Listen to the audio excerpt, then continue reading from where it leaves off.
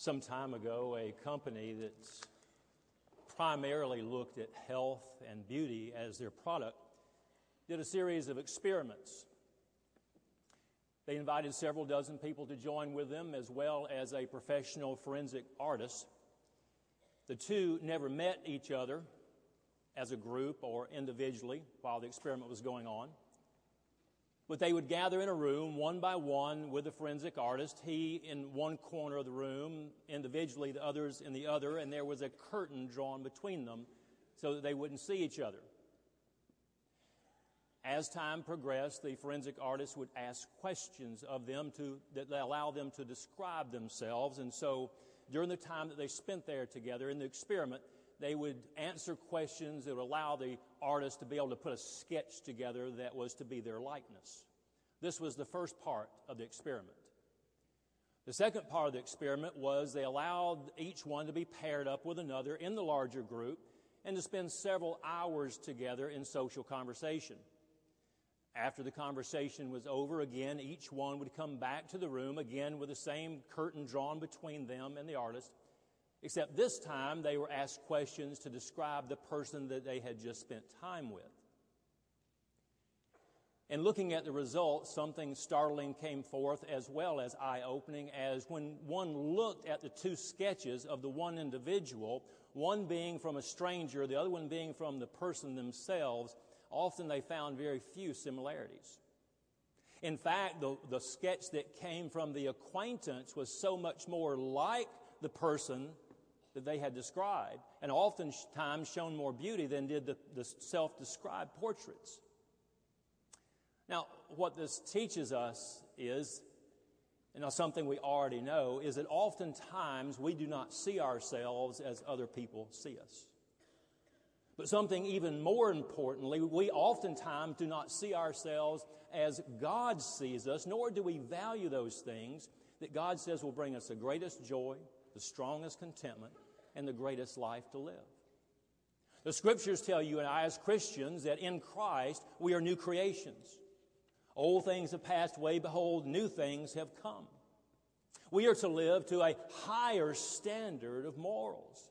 God demands it, and the world needs it. You and I today, if we were to be asked, what does a normal Christian's life look like? And someone were to be asked to describe your normal Christian life, would it be that sketch would be drawn in such a way that we could see Christ in you? Now, of course, when I'm talking about a sketch on a scale of that nature, I'm not talking about facial features or body types, but what I am talking about is character, and I am talking about value systems. Well, you say in Christ we are called to live to a higher standard. We're called to live as a church to a destiny to become more like Christ in each and every day that we live. And yet so oftentimes we are distracted and we are detained from those things which would reap the biggest value of us all. Yet we give of ourselves to so many other things in life that distract and to keep us from that target. Turn with me, if you will, today to Philippians chapter 3. We're going to be looking today at Philippians chapter 3, beginning at verse 7. But whatever things were gained to me, those things I have counted as loss for the sake of Christ.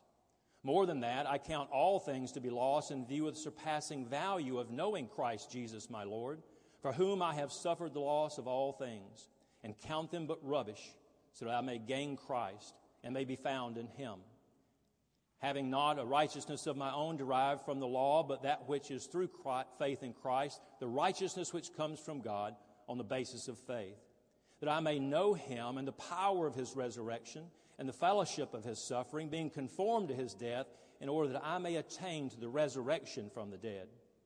Not that I have already obtained it or have already become perfect, but I press on so I may lay hold of that for which also I was laid hold of by Christ Jesus.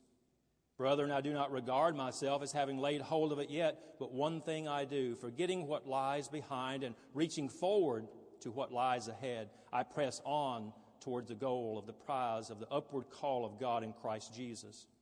Let us therefore, as many as are perfect, have this attitude, and if in anything you have a different attitude, God will reveal it that also to you. However, let us keep living by that same standard to which we have attained. Father, in the name of Jesus, we pray that your Spirit would indeed enlighten our hearts and minds today in ways that would glorify our Lord, that we would see a deeper love in you, and that we would understand the depths of life that you desire us to walk in, and that we may be pleasing only in your sight. For we ask it in Jesus' name. Amen. If there ever was a man whose life turned completely around, it was the Apostle Paul. If you've ever studied his life, you understand in the book of Acts, we see him as being one who sought to persecute the church. He sought to kill Christians, and yet he turned his life around on that fateful day of meeting Christ to where he went out as a church planter and began to glorify God throughout the Greek world. Paul's life was one that we can say is an example of a life that is well lived. How do we as Christians today attain to such a position of sanctification? How do we live our lives in such a deeper way that we too may benefit from a godly life and relationship that we have daily through Jesus Christ? Well, as we look at this passage today, I believe that Paul gives us the secret that made that transition possible, and also gives us an opportunity to look to a new year and say, I'm going to reach forward for greater things. The first thing that we see as we look at this passage today is that if there is to be great gain in our life, it must be a matter of profit and loss. You see, Paul, before he went into the ministry, Paul, before his life was converted, lived a whole different lifestyle. His life was so consumed by the flesh and by those things in the world that he only knew one way to go.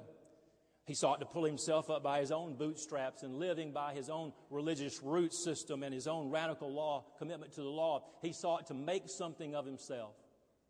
He certainly came from a family that was probably very wealthy. He was certainly one who got a high education, the best that money could afford. He was climbing the ladder of religious leadership in his day.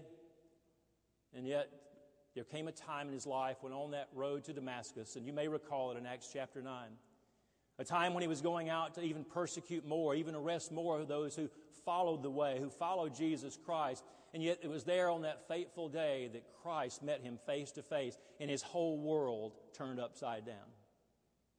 His whole life changed. We see this recorded earlier in chapter 3 and verse 4, as Paul's referencing his life before his conversion, saying, although I myself might have confidence even in the flesh, if anyone else has a mind to put confidence in the flesh, I far more. Paul really thought he was something. Paul really thought that he was going somewhere through his worldly activity and his mindset to do better than everyone else. He goes on to describe that type of mindset and those value systems that he put himself into in verses 5 and 6, saying, I was a Hebrew among Hebrews, as to the law a Pharisee, as to the righteousness of the law found blameless, he says. If anyone was to have self-confidence, it was certainly the Apostle Paul when he was known as Saul. But then, when his life met Jesus, he changed completely. That is exactly how our lives are to look today, as you and I are to say to the world, we are Christians. Christ has made a difference in our life. Notice what Paul says here as we begin in verse 7. I count all things as loss for the surpassing value of knowing Jesus Christ. If we are to see our lives change, if we are to see that transformation take place, it's going to have to be at the point where we're willing to give everything else up to know Jesus Christ and Him only. To make Him a high priority in our life and everything else coming second.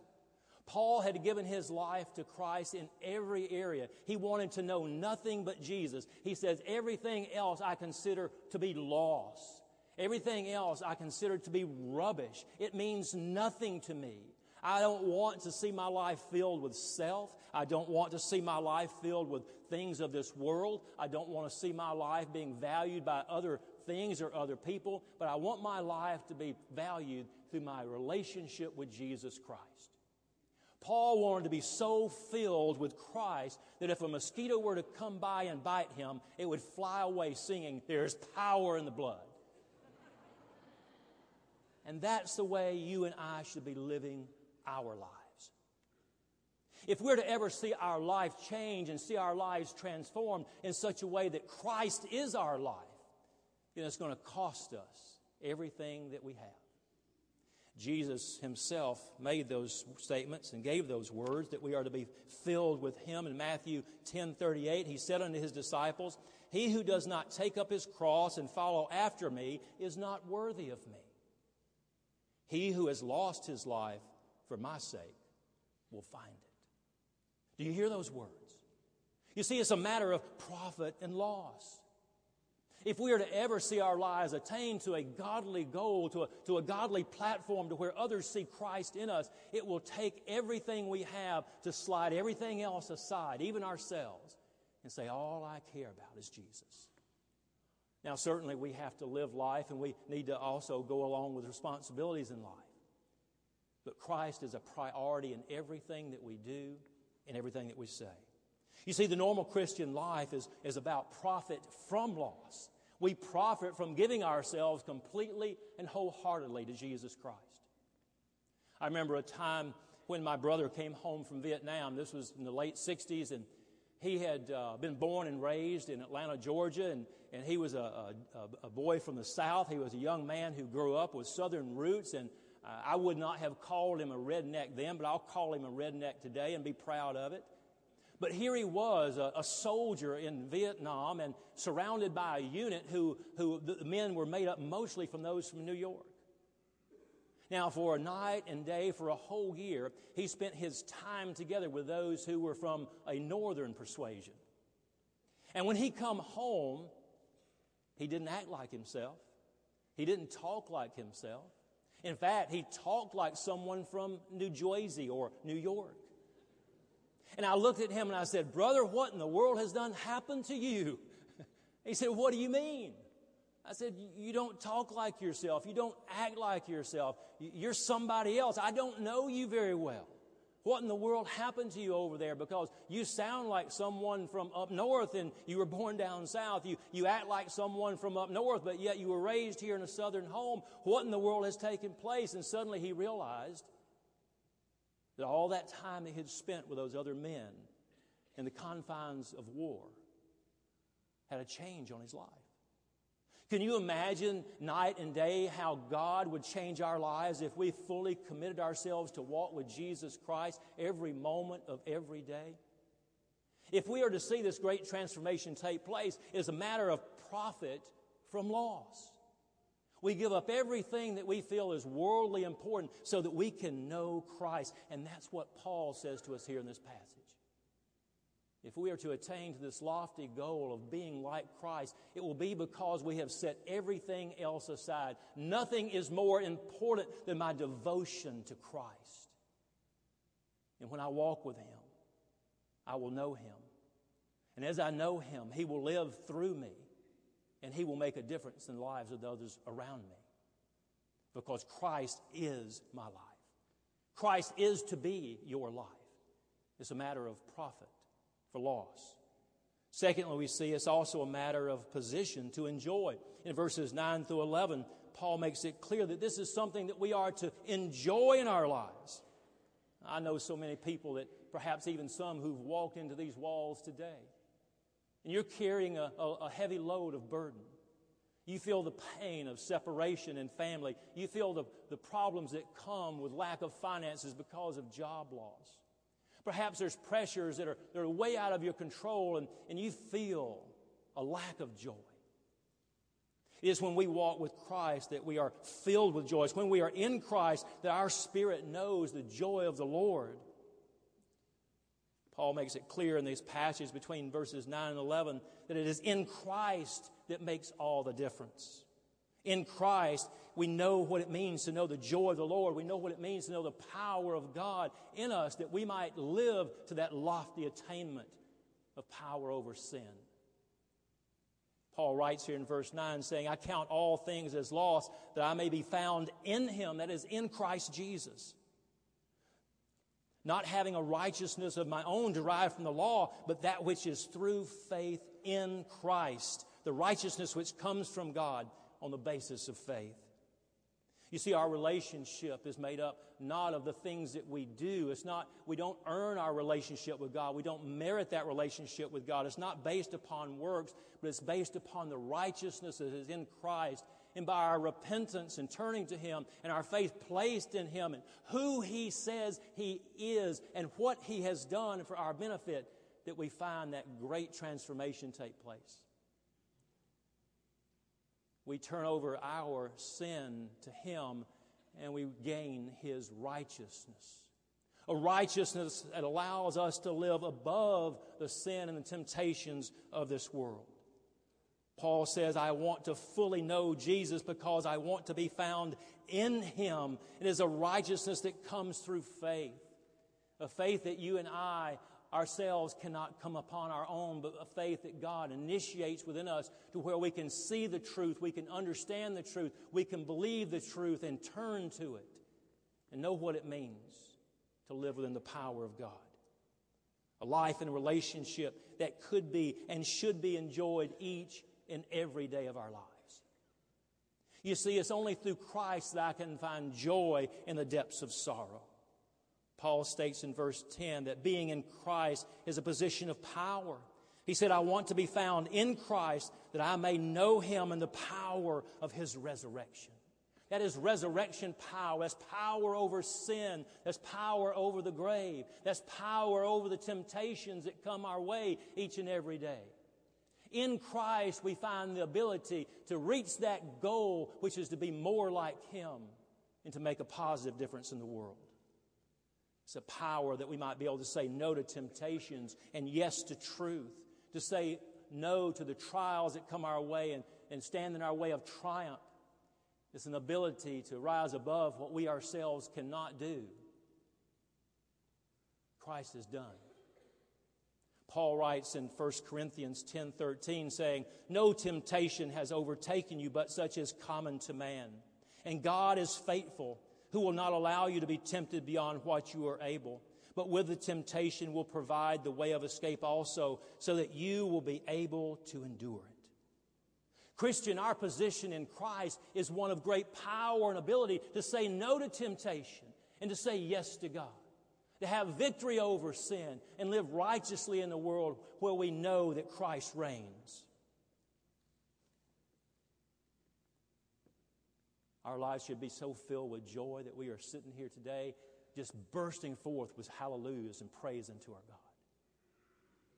What has Jesus done for us? How has He provided for us a transition?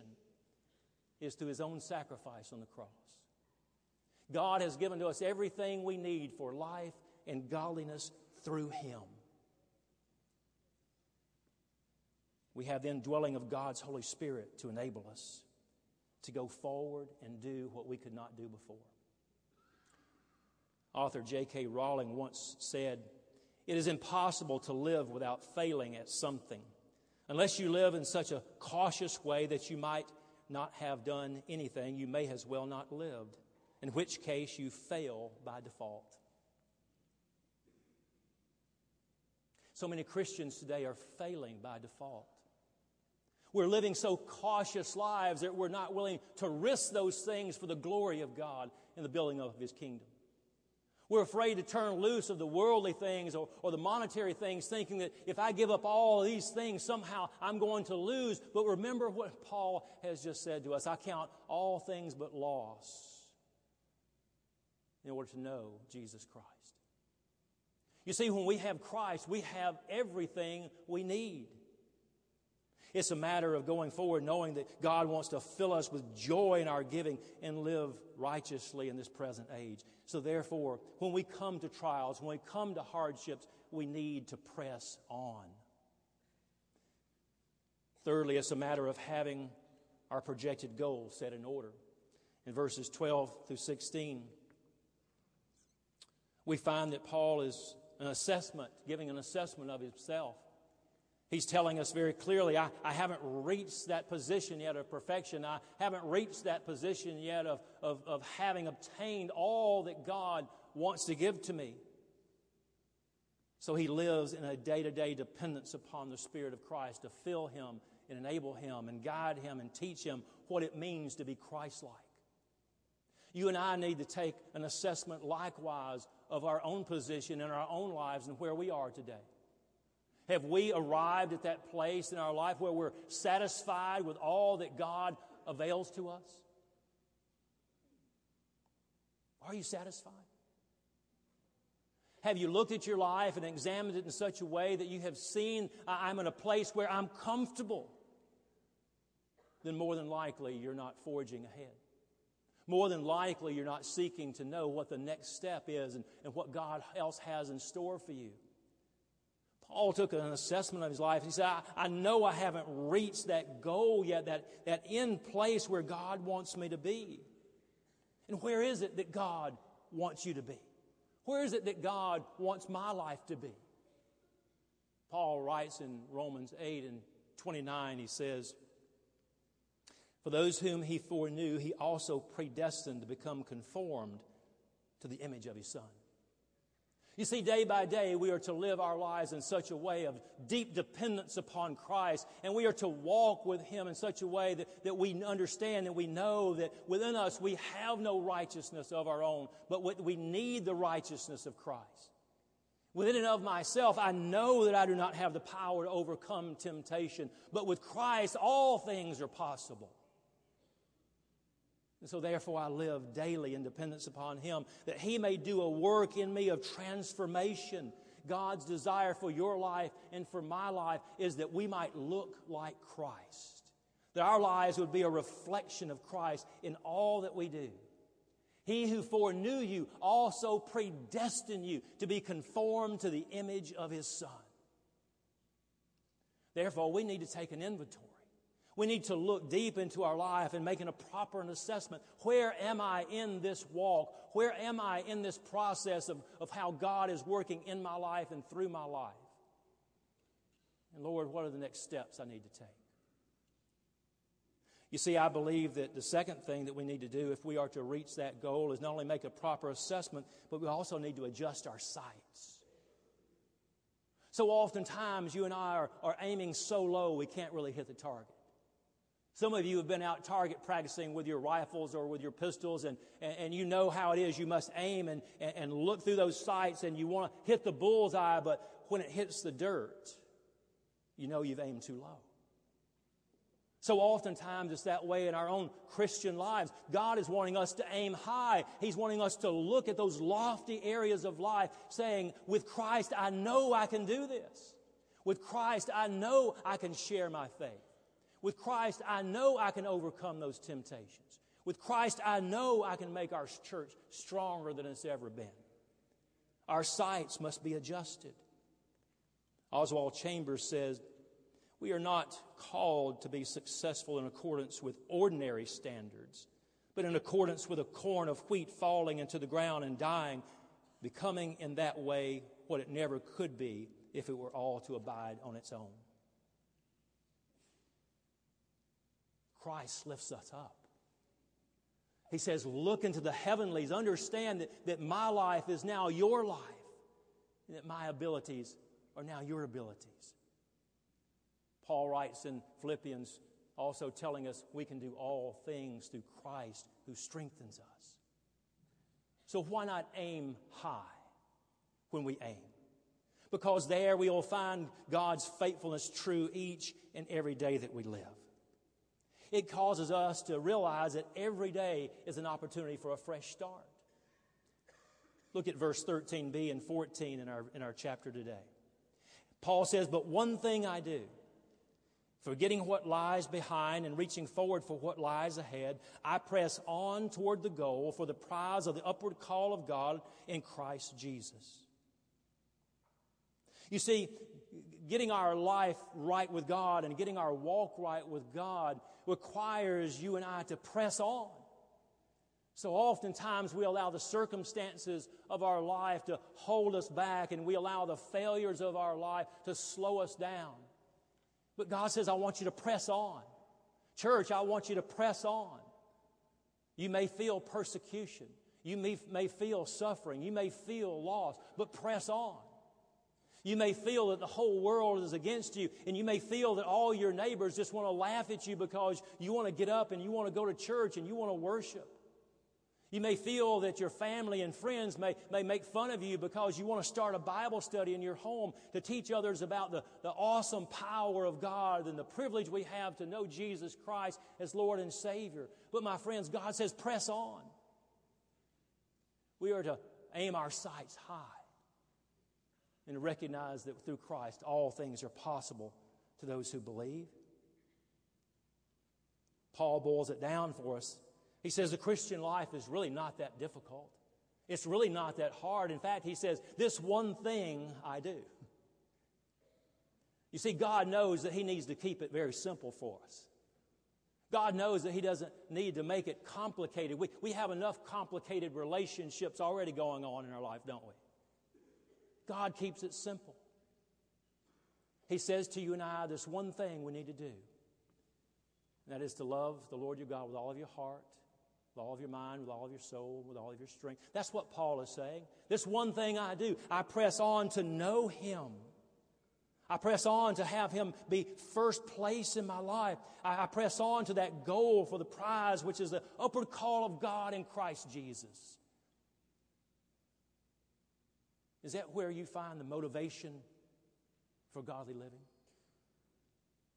Every day you and I should awaken with excitement in our soul, knowing that one more day is drawing us to a position of being just a little bit more like Christ. As I devote myself, as you devote yourself to reading of the Word and to prayer and to seeking God through all that we do and in all that we're involved with, God draws so close to us. And we don't even recognize the changes that are taking place. But little by little, God is transforming us into the image of His Son. Paul says, this one thing I do. Every day is a new day. Every day is like a fresh start. And so therefore I awaken with great expectation that my God rules and reigns upon the earth and is there to make a difference, a positive difference in my life. So let me ask you today, as Jesus has told us, seek ye first the kingdom of God and His righteousness, and all these things shall be added unto you. Is that your mindset? Is that your heart? Profit comes from loss. We can have great joy in our position as Christians. Being in Christ is not something we should be ashamed of, but something we are very proud of and pronounce to the world each and every day. And as we come down to recognizing all that Christ has done for us, He will make it possible for you and I to stand firm and see change take place. I want to ask you today to make a choice. We're coming to the end of another year. We're looking at New Year's Day approaching, and all of us kind of make fun about those New Year's resolutions. Well, I'm going to ask you today, are you where Christ wants you to be in your life? Are you in that place of walking with Him in such a fellowship that you know the power of His love and the depth of His heart and care for you? Make a new start today. Make a fresh start this year to devote yourselves to having a closer walk with Jesus Christ, to allowing Him to stretch you in ways that you would never imagine the things that God would love to accomplish in and through your life. Find joy in that relationship like you've never found it before. And be persistent. To recognize that every day is a fresh new day. Every day is another opportunity that we might live for His glory and for the building up of His kingdom. Chuck Swindoll said this: you needn't stumble into tomorrow the way you have lived in the past. Trust God. Trust God. Regardless of what yesterday brought into your life, regardless of what this past year has troubled you with, I want you to understand something. Today is a brand new day. And the power of God is there for your protection. The power of God is there for your benefit. The joy of walking with God is there for you to accept and embrace. Father, we thank You for these words that the Apostle Paul has written. We thank you that through many trials and tribulations, his life was one that glorified you. May our lives do the same, we pray, in Jesus' name. Amen. In just a few moments, the choir is going to sing, and we're going to issue an invitation to you. The Holy Spirit has spoken to your life today, and the Word of God has truly touched your heart. Don't sit back and say, well, one day I'll make that commitment.